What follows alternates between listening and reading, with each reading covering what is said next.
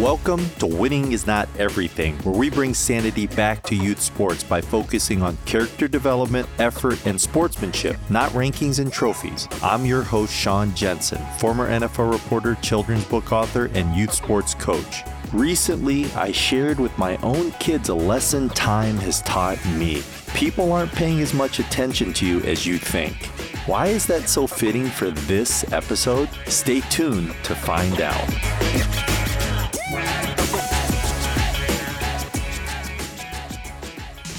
TeamSnap is the presenting sponsor of the Winning is Not Everything podcast. Fall sports season is right around the corner. Are you ready? TeamSnap is connecting the world of youth sports by providing solutions for coaches, administrators, and brands. TeamSnap for Teams offers coaches and team managers a top-tier youth sports management app to help you focus less on team management and more on coaching. While TeamSnap for Business gives administrators the most complete youth sports management platform to run their clubs. And for brands looking to make noise in the youth sports marketing space, TeamSnap for Brands can help marketers reach parents on the field, at home, or on the go. Download the TeamSnap app in your mobile app store or visit teamsnap.com/winning for more information.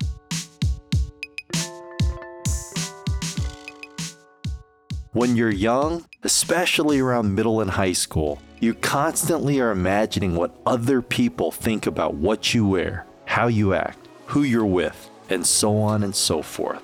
A young Greg Berge was no different. He worried about what other people thought of him, and it was something he didn't get comfortable with until his 30s. Because the truth is, given his role as a coach and a principal, Greg Berge wouldn't have lasted as long in either, and certainly not in both, if the thought of others still greatly weighed on him. But becoming a parent also played a part in giving him the perspective and confidence that helped his growth and maturation as a man and a leader. Let's get to part 2 of my conversation with Greg Berge.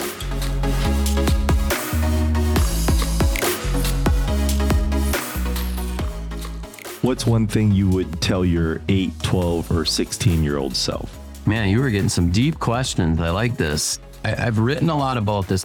One of my favorite sayings is the 20-40-60 rule for coaches. And I think you could apply this to an 8, 12, 16-year-old self. And the 20-40-60 rule is basically in your 20s, and you could say in your middle school year, and I was like this probably growing up. You worry a lot about what other people think about you, okay? And I definitely worried about what other people thought about me. And I think that was part of the, decision-making process I would make. And then in your 40s, you realize, you don't care what other people think about you, especially when you're in a role like I'm in. You have to learn that to survive a little bit, right? And then you get to your 60s, and I'm not to my 60s, but I think I've learned this before the 60s, and you realize people weren't really thinking about you to begin with because they're so self-serving, thinking about themselves, right? But I think as coaches especially, and I think young athletes and high school kids, you're so worried about what other people think. And the sooner that you can get through that and just do what you think is best and know that that's good enough, that's all that matters. And I think as high school kids, and I was, guilty of this, you're worried about other people and what they think about you, and they're not thinking about you. They're so self-absorbed, so many people with, themselves. So I was the offensive coordinator on our football team. I've been a varsity basketball coach in a basketball town and the high school principal. I'm like a walking critical billboard if you want it, right? You can criticize the play call on a Friday night, the coaching decision, or, being a high school principal. So you have to be confident in what you do. You have to know that you're doing the right thing for kids in all of those decisions. And you really can't worry or care about what other people think. That would be, I guess, what I would tell my future or my old self. At what point did you kind of learn that? How old were you when you had that confidence and revelation? I would say it probably hit me in my early 30s. I became a basketball coach, and I had a great mentor. I mean, you talked a lot about my mentors as a kid growing up, but Leo Fausch, I took the head basketball job at age 26, and I was fortunate to have a long-time assistant, like the guy who had been a JV basketball coach for 40 years. Kind of a legend. I mean, he's one of those guys, he's not in the limelight. He wasn't a varsity coach, but man, I mean, that guy knew so much and was a mentor for me. And he helped me through some of those things as an early young coach. But I think by the time I hit my early 30s and I became a principal and I had kids, I think kids do wonders to you. When you start having your own kids, your perspective changes. I would say that's when it really started hitting for me. And it's grown since then each and every year. Yeah. What were some of those things that changed for you as a parent? How did that impact your thinking on your career or your thinking on, leadership? I mean, it had a huge impact. I think everything kind of comes full circle when you have your own kids. And like I had mentioned, this gap time where I wasn't a head coach was the time when my kids were young and they were in like first grade, second grade, third grade, or at least my son was. And I started coaching them as a first, second, and third grader. And when you coach at that young age, you're really at the pure joy of kids playing sports, right? And so it's the relationships, it's teaching just fundamentals, but teaching them how to be part of a team, how to have a role on a team. And I think my son is an example. My son was a good athlete, but he was on a great team. And so my son's role from elementary on, I'm a big believer, like everyone is going to play, really through middle school. We're going to try to equalize as much playing time as we can because kids are growing and developing. And then as you hit high school, it starts to become more competitive and we start to, go through that process. But, my son ended up being like our ninth man on our varsity team. He didn't play a lot in games and, and I'm the coach and now I'm fine with that. And he was fine with that because that was his role. He was a leader on our team. He was instrumental in why we won. And we actually took third in state his junior year and had a really good year the senior year. But his role was different. So I think having your own kids, you understand the full scope and the value that every player brings to a team. Okay. And when I mentioned be great at what you're good at, really defining roles, being part of a team, utilizing your strengths to impact the team, to help the team be successful and to build it. I'm really proud of how with both my daughter's group and my son's group, coaching them through youth, through high school, how many kids stayed out, how good of an experience they all had, and how they all felt part of a team and felt, welcome no matter what their role was. I think that parenting perspective, and then you carry that to now a varsity coach, and I think there's more of a focus on relationships than there might have been when you're starting out as a young coach.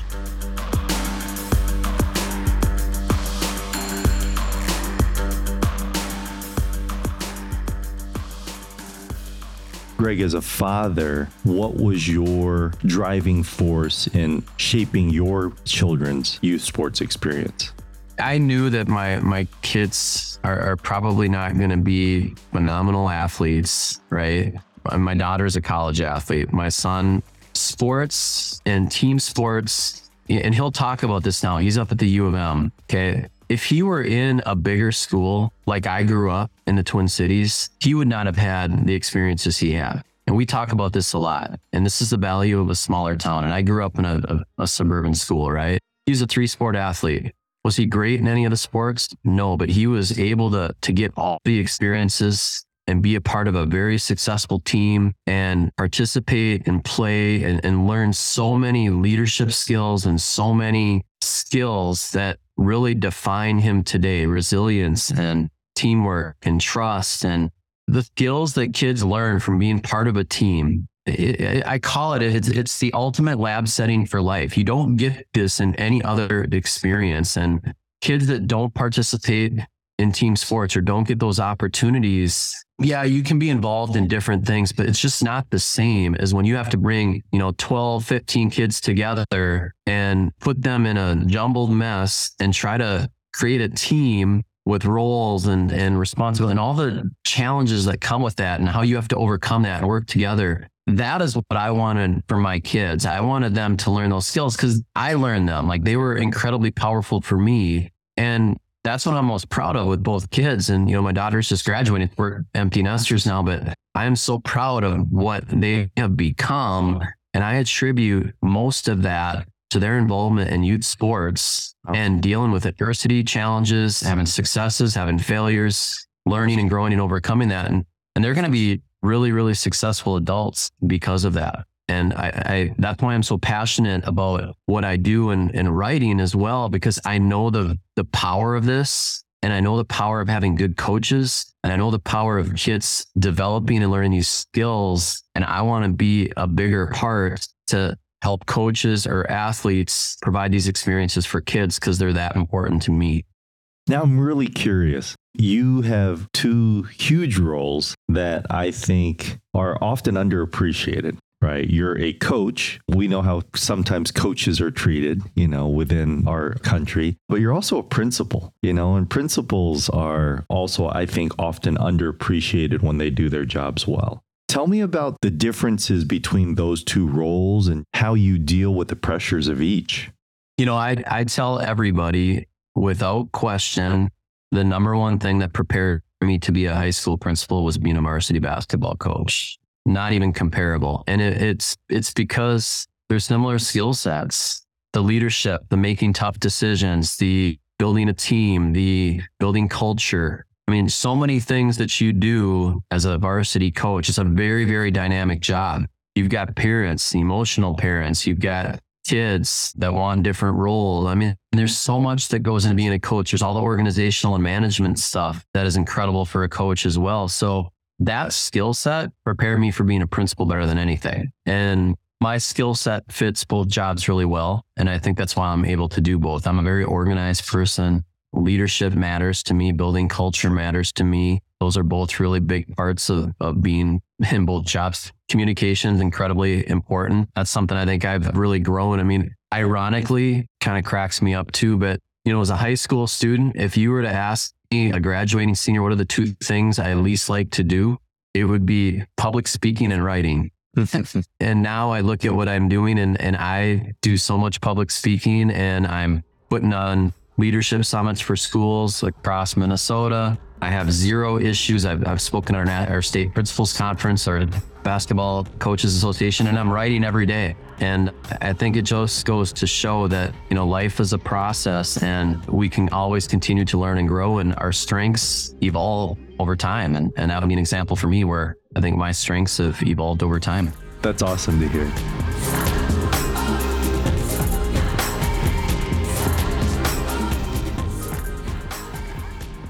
Tell me about some of the books that you've written and your most recent book. I know you've written a lot about leadership and about, developing culture and things, but how did that come to be, that opportunity to write your first book? And now I believe you just published your fourth, right? Yeah, it's been a little crazy. I made a commitment, I think it was March 23rd in Florida at my parents' condo. I had been doing a lot of leadership summits. I was working with Jeff Jansen kind of on the side, putting on some of his leadership summits. And I had all this stuff go through my mind with leadership culture, teams, my experiences, my reading. And so I decided to write March 23rd, 2022 every day. And I've been doing that on Twitter ever since. And about, 5 weeks after I started writing on Twitter, I'm like, I didn't even really know what newsletters were, Sean. I mean, I didn't read any myself, but I started following some newsletters. I'm like, you know what? This is a next step for me. So I'm going to start writing a monthly newsletter. And in about, I think, May of last year, I had my mom, my dad, and me as my subscribers on my newsletter. Great teams, better leaders. But I had a lot to share. And so I wrote a monthly newsletter. Well, now I think I just passed, I'm about at 5,500 people reading my newsletter. And that's, in a year, it's changed. I can't even describe it. Well, then about 2 months after I started my newsletter, I'm like, you know what? I've got an idea for a book. I've got, culture wins. I've got all these culture nuggets that, so I just started writing. The summer is a little bit of a downtime for me in both jobs, even though I still do a lot of coaching in the summer, but I had time. And so I put that together. I think I published it July-ish, August last year. And then Coaching Gold a few months later. And then another Culture Wins book earlier this late winter. And then Great Teams, Better Leaders. What I really did is I took all of my newsletters over the course of a year that I had written. So I had, 52 newsletters, and I put them together and kind of cleaned them up in a book. And so it really allowed me to take all of my writing, my best writing over the course of a year. And I'm not a great writer. I'm going to say a solid writer, but I keep getting better. But to me, I write very practical stuff for coaches. I write how I want to read. I'm not a guy that's going to read a big, thick novel. That's not who I am, but I want to learn what I read. And I want short, quick nuggets of information that I can apply my life as a coach or a leader. And that's how I try to write. And so, those are the 4 books. And like I said, 0 aspirations a year ago to ever write a book. And so I've learned a lot. And I think, other people can maybe take that, like just start something, be consistent and see where it takes you, because you never know. Thank you so much for tuning into this episode of Winning is Not Everything. Please make sure to like the podcast and subscribe to the podcast so you can immediately get the latest episode. If you have any questions or comments, please visit my website, SeanKJensen.com, and go to the contact page. You can even leave me a voice recording. And of course, I want to thank my presenting sponsor, TeamSnap. Whether you are a coach, administrator, or brand looking to reach the youth sports community, TeamSnap connects the world of youth sports. Until next time, I'm Sean Jensen.